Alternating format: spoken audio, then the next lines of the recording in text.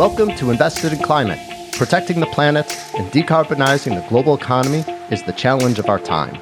Never before have so many people rallied around a common cause. We all have a role to play, and the opportunity we face is unprecedented.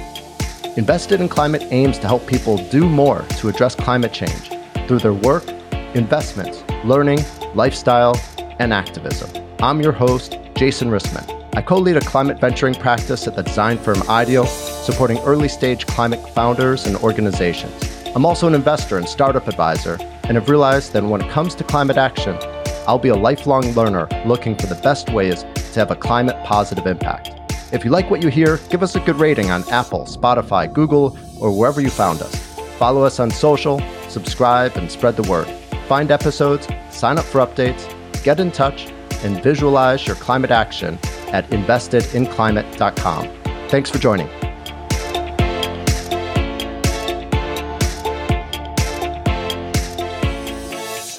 We are in a crisis now, so we have to bend the curve of carbon emissions, reduce carbon emissions, and that's changed the way we operate. It is clear we can do that. There are amazing companies and investors and advocates making these change, and there are examples in every sector, from the steel and cement to shipping. But to do it, one of the key levers is finance.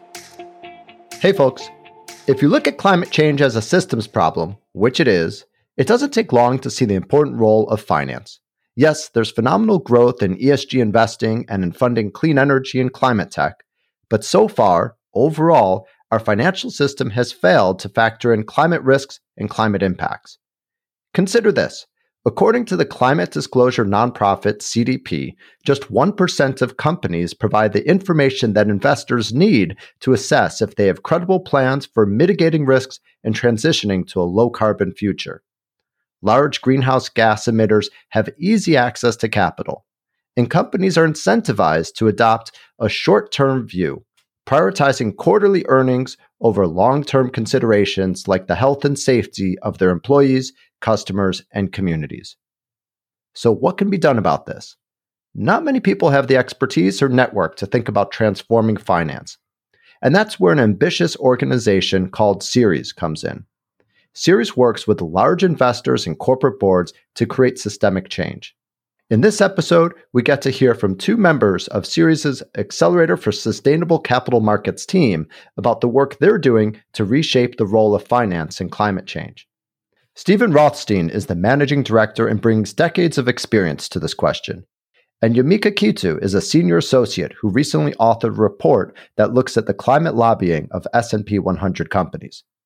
We talk about Ceres' history and growth, about an expected SEC rule change that could have dramatic consequences, about findings from the recent research, and of course, about ways that you can get involved.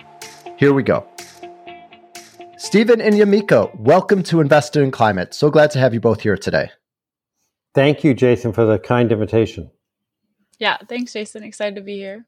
And where do I find you? As Yamika, I heard that you're in New Jersey. Stephen, where are you located today? Today in Boston. Okay, fantastic. And it sounds like your team is working remotely. Do you get to spend some time together once in a while? We do. We have 2 retreats a year. And then when, like, for example, when I'm in New York, I try to see Yamika or other things. So yes, but it's not like it used to be. There's almost 24 people on the Ceres Accelerator team. And so we don't get to see everybody every day. All right. Well, I'm sure you're making the most of it and learning a lot as you go. Let's dive in because there's so much to talk about. And I think we should get started by first understanding what Ceres is and how it got started. Stephen, would you like to kick us off? Sure. So Ceres started after the Exxon oil Valdez spill with investors saying they really need to understand more about business and environmental practices of companies, not because it's, quote, good or not good for the environment, but it is, but because of a fiduciary responsibility. So, for example, if Exxon had had a double hull tanker, they wouldn't have spilled the oil. It would have saved the company lots of money, big impact on the stock price, and would have been better for the environment. That brought investors together. That's grown. So today we have a network of investors representing $60 trillion of assets under management from some of the largest, BlackRock, State Street, and others, and lots of small and medium-sized ones. And we help them on their sustainability journey to set net zero plans, policy work, at state and national and international level. So investor work, we work with some of the largest companies, many Fortune 500 companies. We work on policy areas, both on Capitol Hill and in 17 state capitals in the United States. And then there's a Ceres Accelerator working on both corporate governance and financial information, which we can talk about. Yeah, let's dive in there. Stephen, you founded and lead the Accelerator for Sustainable Capital Markets. Many people think of accelerators as programs to help startup companies advance, but your accelerator is a bit different. Tell us about it. First, I'm the founding managing director. It was really founded by the leadership of the staff, Mindy Luber and others, and the board. I came on in January of 2020. There were two of us. Today, with Yamika and others, and with the people we're hiring, there'll be 23 of us. So it's grown dramatically. And there's two main focus. First is on corporate governance. The theory of change is that to do something big, the boards of directors have to be involved. And so it's training boards, getting to think about things, writing articles, and one is about corporate lobbying, which we'll talk about here. And then the second big bucket of work is in the financial sector. If you want to move society to have net zero plans, everything in society works on having debt, equity, and insurance. So if you can affect the debt, the banks, the equity, the investors, and the insurers, you can move a lot faster. So we work with the banks, with the insurers, with the accountants, with the investors, both on voluntary efforts and with regulatory efforts from the SEC, Federal Reserve, and state regulatory efforts. Fantastic. Yamika, let's turn to you. You're a senior associate on the Accelerator team. Tell us about your role and what you're aiming to do. Sure. So my role largely involves researching how companies are engaging on climate policy and whether their actions line up with their statements and commitments to reducing their greenhouse gas emissions. And so I feel really strongly about the mission of Ceres, especially with the Accelerator. I wholly believe that systems change at the level of capital markets is what we need to be able to successfully transition to a low carbon economy. And especially with the US, who recently, was not very far ahead on the policy end of things. It was super interesting to me, the role when I applied for the position. And, my portfolio of work right now is definitely where I want to be focused on, just getting companies to think about the actions, about their engagement on policy and whether that's lining up with their overall mission of reducing emissions. Great. And that's a good point to double click on. I'd love to back up for a second to really try to better understand, why is this effort so important? Why is there a need to invest in changing capital markets? And, really, what's broken? What are you trying to fix? And of all the things Ceres could invest in, why is this focus on capital markets so important? So I'll start, and then Yamika, feel free to jump in. We, the world, are in a crisis. Last year, NOAA said that there was $145 billion of economic loss because of climate change, fires, floods. I did some of this work in the 80s. At that time, I talked about this is an issue for kids and grandkids. This is an issue now for us. This is not a generational issue. There are people literally dying because it's hotter than it was, and many people died from heat stroke in the U.S. A third of the people in Pakistan had to move because of the floods. In Hurricane Ian, people lost their lives and tens of billions of dollars of loss. So we are in a crisis now. So we have to bend the curve of carbon emissions, reduce carbon emissions, and that's changed the way we operate. It is clear we can do that. There are amazing companies and investors and advocates making these change, and there are examples in every sector, from the steel and cement to shipping. But to do it, one of the key levers is finance. And again, imagine if you go to the bank, and to take this simplistic example, one person goes in, one woman says, I want to borrow money to have 100 gas stations, and the other says, I want to do 100 EV charging stations. Well, if you look 20 years out, what's going to have a better future? The EV charging stations. So we want the banks to think about it in that context, and the insurers. So we're trying to get the financial levers in place to reflect the real risk, the real cost of capital, whether that being buying a new home or financing a deal or getting a fleet for 10,000 vehicles. And a lot of it relates to what they're doing in their practice and what they're doing in their lobbying on Capitol Hill. Thanks, Stephen. Yamika, anything you'd like to add? Echoing what Stephen is saying, I think the system really needs to change. It's not working, and we're seeing the effects of that. And just the resounding effects of climate change will affect every other aspect of life. So I think it's really crucial to address that. And, finance sits at the heart of the economy. So I think if you can change where financial flows are going, then you can really make a significant impact in terms of how the capital market system works. So you're working to create systemic change by engaging with and working with companies and also trying to make changes to the financial system through the Accelerator for Sustainable Capital Markets. And one of the levers that you are pulling is working towards regulation. There's something exciting on the horizon here. Ceres has been a strong advocate for a proposed SEC rule change that would require companies to disclose their climate risks.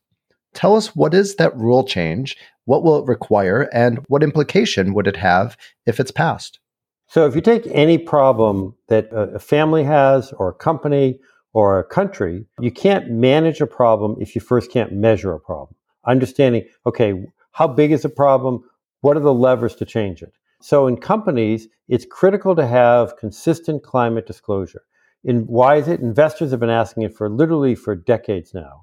Investors want to know what the risks are so they know where to put their money. U.S. is behind many other countries. There are 8 countries that have mandatory corporate climate disclosure in place. Some, like France, have been in place since 2016. And so the SEC, after lots of discussion with the public and solicitation of comments, issued a draft rule this past March. They're now considering the over 14,000 comments that will require, I'm not sure what the final version will say, but will require public companies, that's the largest 6,000 or 7,000 companies, to disclose some environmental information.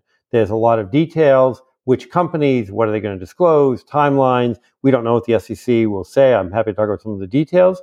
Again, this is just the public companies. So the 6,000 or 7,000 or 8,000 of the over 1 million companies that exist, but it's some of the largest companies, so that investors, customers, employees can all have that. Again, we can't get to a net zero future. President Biden has said that the goal for the United States is to reduce our emissions by 50 to 52% by 2030. You can't reduce it by 50% if you don't know where you are today, and you don't know what's causing it. And so by having that detailed plan, so this is a critical element, and we give the SEC a lot of credit. They're doing a very detailed look, and we hope they'll be coming out with a rule in the coming weeks. You mentioned that there was a public comments period that received, I think you said, over 10,000 comments. And I believe Ceres followed that public comments period closely. What did you learn about sentiment about this rule change? So first, let me just give a little context. Ceres had the first meeting with the SEC with investors in 2003. So this is a discussion that was going on literally for decades. Then in 2010, the SEC established the Climate Disclosure Guideline, not a requirement, but a guideline. So they've been doing this for a while. In fact, the first rule the SEC talked about environment was in 1971 during the Nixon administration. So this is not a new issue from a climate risk perspective. Then in 21, the then chair of the SEC asked the market, do you think we should have a rule? Got overwhelming support. Then in March of 22, we issued a draft rule, got over 14,000 comments, and 80% of the people who responded are supportive. That doesn't mean they love every single provision, but generally support in the direction of travel. If you look at the investors, and we evaluated, Jason, all the investor letters, hundreds of the institutional investor letters, they were over 90% supportive across the board for the many provisions. If you look at the companies, there's a variety. Some companies think this is a great thing and they support it as it is. Some like the principle, but didn't like the details. And some companies don't want the government to ask them any more information, and so are opposed to this. They were opposed to food labeling and other kinds of things. So there's a wide range, but this is driven not by environmentalists. This is driven by investors. And the SEC is not an environmental agency, but a financial disclosure agency, meaning they're not telling companies you should use solar or you shouldn't use this or any kind of fuel. All they're saying is just disclose what you're doing, and then the market will speak. And we're very excited, fundamentally believe that if the market has good information, it will make the right choice.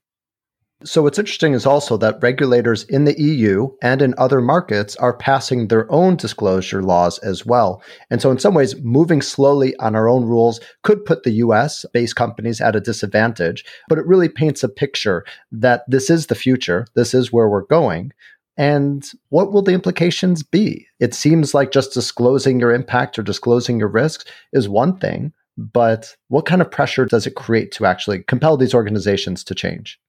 First is we hope, and we know the SEC is in active conversation with the regulatory agencies around the world, because we hope there is some harmonization, right? And there's a lot in the draft rule. We'll see what the final rule says. That's important.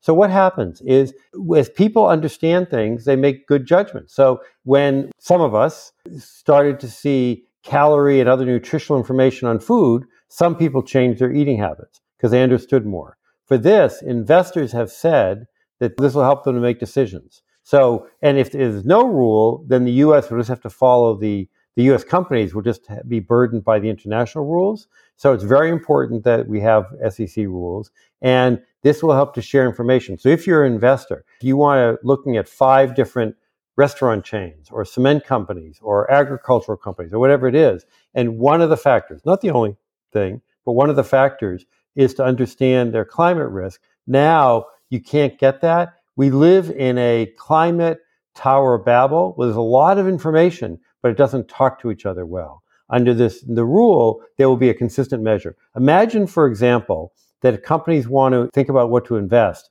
and there were not audited financial statements, then people wouldn't be able to look at the finances. That's where we are today. And this rule is a very important next step, but it's in line with what the SEC has been doing, financial disclosure, not environmental regulation, for the last almost 90 years.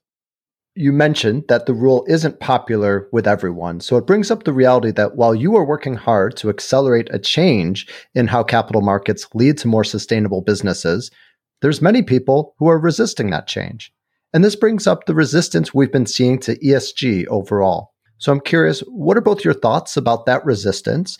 And will tracking, reporting, and working to improve corporate environmental, social, and governance actions continue to be controversial? Or do you believe that ESG will continue to take off and perhaps even usher in a different type of capitalism over the long term?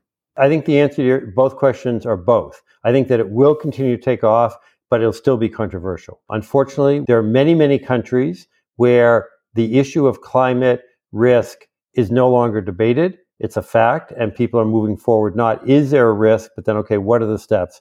In our country, there is still a minority, a group of people, but there's still some who debate that issue. And it's become polarized with the parties. Having said that, we're seeing enormous movement. I mean, to give a context, 5 years ago, not a single institutional investor had made a net zero commitment, not a single one. Just last month at COP 27, investors representing $66 trillion of assets under management said that they're moving their assets over time to get to net zero. Now, from Ceres perspective, not fast enough. We all have to do more, but that's $66 trillion. That's real dollars. In the federal government, they've taken 230 separate regulatory actions. There are dozens of countries that have done stuff. There are states. There are lots of other things. So yes, there is a lot of movement. More money is being moved to ESG funds or climate funds than ever before. But it is still controversial with some people. And part of it is there's this expression that people like progress. They just don't like change. When you're in the middle of it, it's hard to know what you're getting, whether it's progress or change. So this is progress, but it also is change. And for some people, that's harder. I think especially as we're working with these investors, that they see which way the tide is turning, and on the global scale as well, the direction of things are very favorable in terms of more climate-friendly investments. And I think it's maybe just a matter of time until the rest of those people that are against this ESG trend kind of catch on and see that it's more than a trend and actually is, something meaningful that is in the long term will benefit their communities. Yumika, you recently authored an analysis of the lobbying activity of S&P 100 companies. And this falls into that lever of engaging with companies and monitoring their ESG efforts. Tell us about that report. What was its purpose and what did you learn?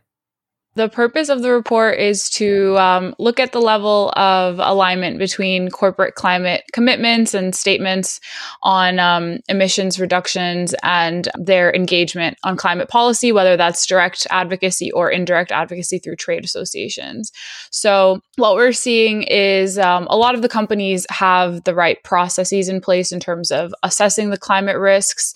Most of them have set either net zero or emissions reductions targets. They're disclosing the fact that they see climate change as a material risk in their 10K filings. And they also have pretty comprehensive board oversight of these risks and the decision-making processes that are happening. On the other hand, only 50% of companies from the benchmark engage directly on climate policy. So it's a significant improvement from the last time we did the benchmark in 2021. It's about 10%. And about half of the cohort of companies that we looked at. But at the same time, 29% of companies are still lobbying against climate policy. And the majority of them have not taken any steps to address the misalignment between them and their trade associations and their positions on climate policy. So this is pretty significant for companies to consider. They have all the right mechanisms and systems in place and the strategy to address the emissions reduction curve. But at the same time, they are, in essence, working against themselves and, sabotaging their strategy by being members of these trade associations or paying into trade associations that are obstructive against climate policy.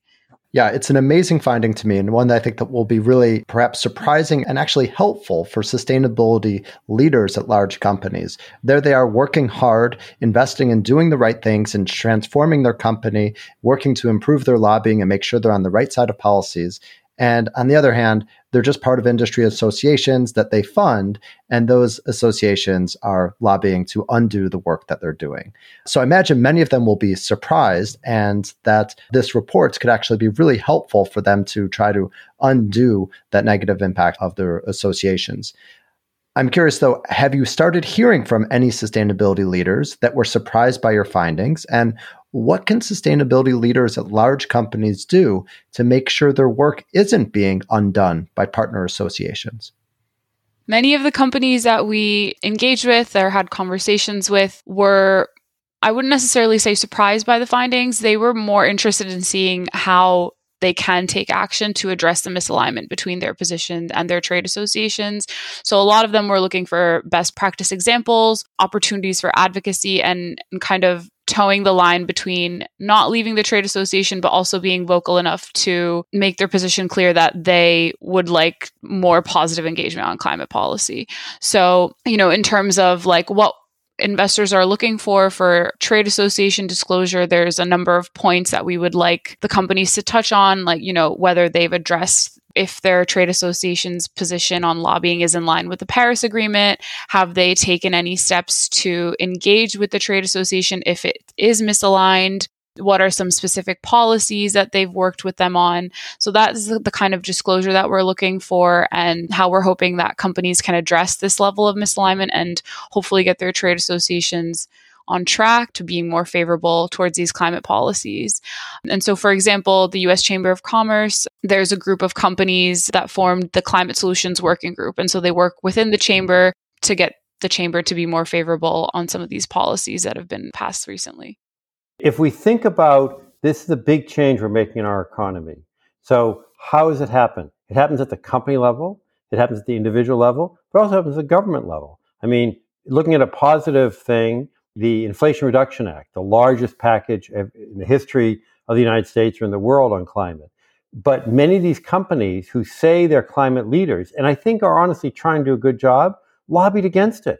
That is completely inconsistent, not just with public policy, but what they say. And so we're just saying to the companies, if you say you're a climate leader, you can't be a climate leader if you're lobbying against the biggest climate bill or many other bills as well, or if you're giving money to a trade association and you're not even asking them about their positions, but fundamentally they're opposed to it. So we don't have the time to go through this. And 29% of the companies lobbied specifically against a climate initiative. So this is really important. And we saw in the last 2 years from the IRA and other things, the importance of that, as is the SEC. There are companies that say they're for climate, but they wrote letters opposed to what the SEC is doing. You briefly said there that we don't have a lot of time. And I want to turn to that because while the report that you just described and the SEC rule change really exemplify how Ceres can help accelerate the transition to better designed capital markets, they also strike me as requiring a ton of work. and a ton of patience. And perhaps that's just part of what comes with trying to transform something as entrenched as how our financial system works. But I'm also curious, are there other approaches you think about that offer even greater leverage? What would be a home run for you that would accelerate change to a much greater degree? So a home run for me would be cloning Yamika, because she does such a great job. So we had more people that could do the remarkable work that she does and the other team members on the Ceres Accelerator team. In terms of results, it is getting three branches of a tree or stools, companies, investors, and government entities working together. And we see it now in lots of cases where that is working. And we've seen insurance companies, we've seen lots of industries where they are moving faster because of government, because of company leadership, and because of investors. But we need to do a lot more of that.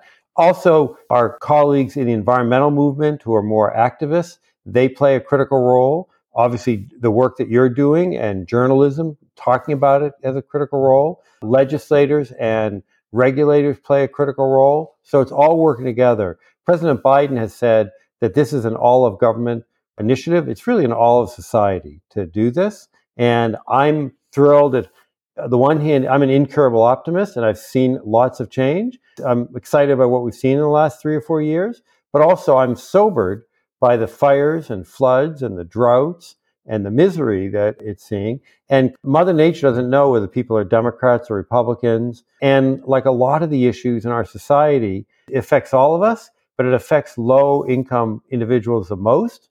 They're the most on the front lines of this. So we have an obligation to all of our society, but also to our fellow citizens today.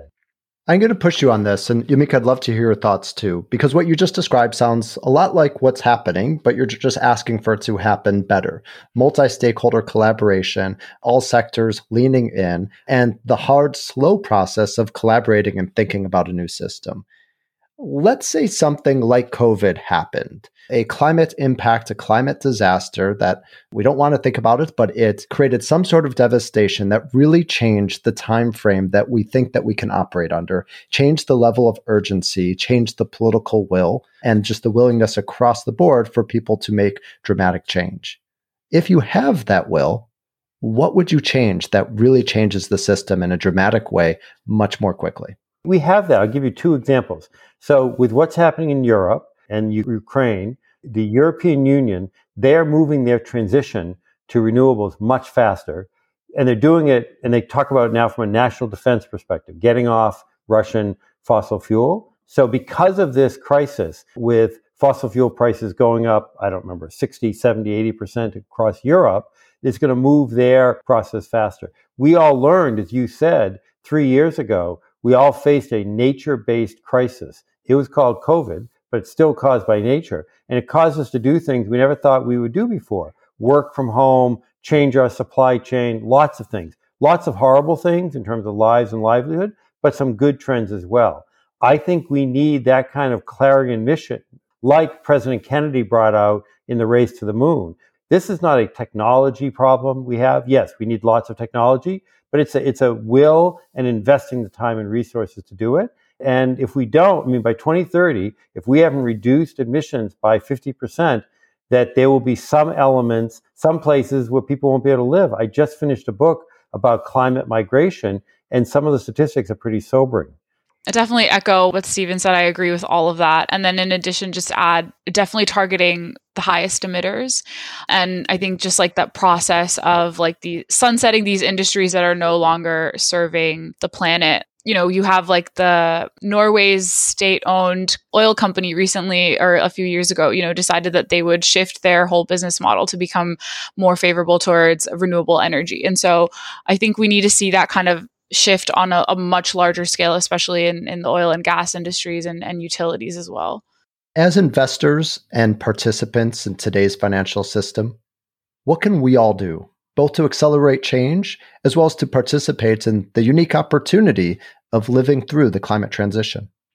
It's to ask that question with every decision. So as individuals, our dollars speak. For the report that Yamika just did a remarkable job doing, which is again on the Ceres website, ceres.org, Responsible Policy Engagement. If you shop at any of those companies, ask them what they're doing about their lobbying. If you own stock, ask them what they're doing in those. So you don't have to be the BlackRock or State Street if you own, 10 shares or something. So as customers, as employees, as engagement, we can all have an impact. And we all have to do that. And then clearly for those that control a big amount of capital to address these issues, as Yamika said, not just because of the Ceres report from 21 versus 22, we've seen progress, which is great. And it shows some real leadership from companies, but it's not enough. And this report only focused on the 100 largest, because that's where the biggest capital. Well, if you work in the next 100 or the top 500, the top 1,000, same kind of questions would apply to your company. Yeah, I think it's just, shifting our mindset to just be more environmentally conscious, and power of the consumer is very strong. I think we're seeing that a little bit more where their responses to how ethical companies is influencing the purchases that they're making and changing the decisions that these companies are making. So I think if we keep that up, especially from a climate perspective, then civil society has the opportunity to make a lot of change. We've talked a lot about the engagement with companies and the efforts that companies are making. But there's also a lot of concern about greenwashing. I'm curious if that's something that Ceres works on at all, and any ways for consumers or investors to navigate all the information and be able to understand what's greenwashing and what isn't. Yeah, no, it's a great question. Thank you for asking that. And yes, we just submitted a few months ago comments to the SEC. They have another rule to address greenwashing on ESG. And so we think there should be a common set of rules, just as there is with many other elements in terms of labeling, so that it's clear. If you invest in a fund and it says it is a clean fund or a green fund, but you find out that it's really invested in fossil fuels, that's greenwashing. And that is happening today. So we need a common set of rules, the definitions have to be public, or at least to be able to have every fund announce, here's how I define clean or green or whatever it might be. So then you as a consumer can make that decision. That affects your purchasing of your food and other products you buy, as well as where you invest your money. Sometimes I make my guests feel a little bit uncomfortable by asking them to pick their favorites, but I think it's helpful just for listeners to get a sense of who's out there doing great work. Are there any companies that you really admire and that you're really impressed by their level of commitment and action? So I'm completely biased, but we have both investors and companies that are part of our networks. And they join our networks because they're leaders. And they say to us, I want to be pushed. I want to do more. And so if you go to Ceres.org, you can look at a company network list, and there's 60 or 70 of those. There's hundreds of investors, and they're all doing a great job. I want to be clear. That doesn't mean they're all perfect.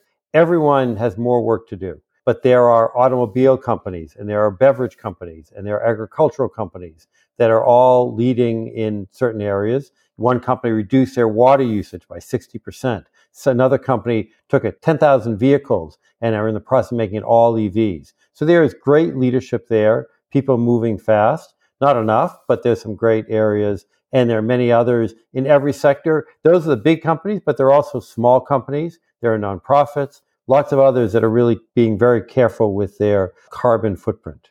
Yamika, I'll put you on the same spot. Any favorites, or should we just look at the member list? I'll let you know about a few standouts from the benchmark. Like Apple is one of the highest scoring companies that we have. I would say they're doing what they can do in terms of assessing the climate risk that they are facing and also engaging consistently so that they are able to meet those targets. And back in 2009, they left a trade association that they were not happy with. And so that kind of leadership, I think, it really sends a strong signal. And, Salesforce, they're another leader in the space where they're speaking out very vocally in favor of specific Paris-aligned climate policies. They spoke out in favor of the SEC rule. They're really getting involved and using their brand power for favorable climate action. Thank you both. Before we close, let's make sure listeners get a broader understanding of what else Ceres is working on.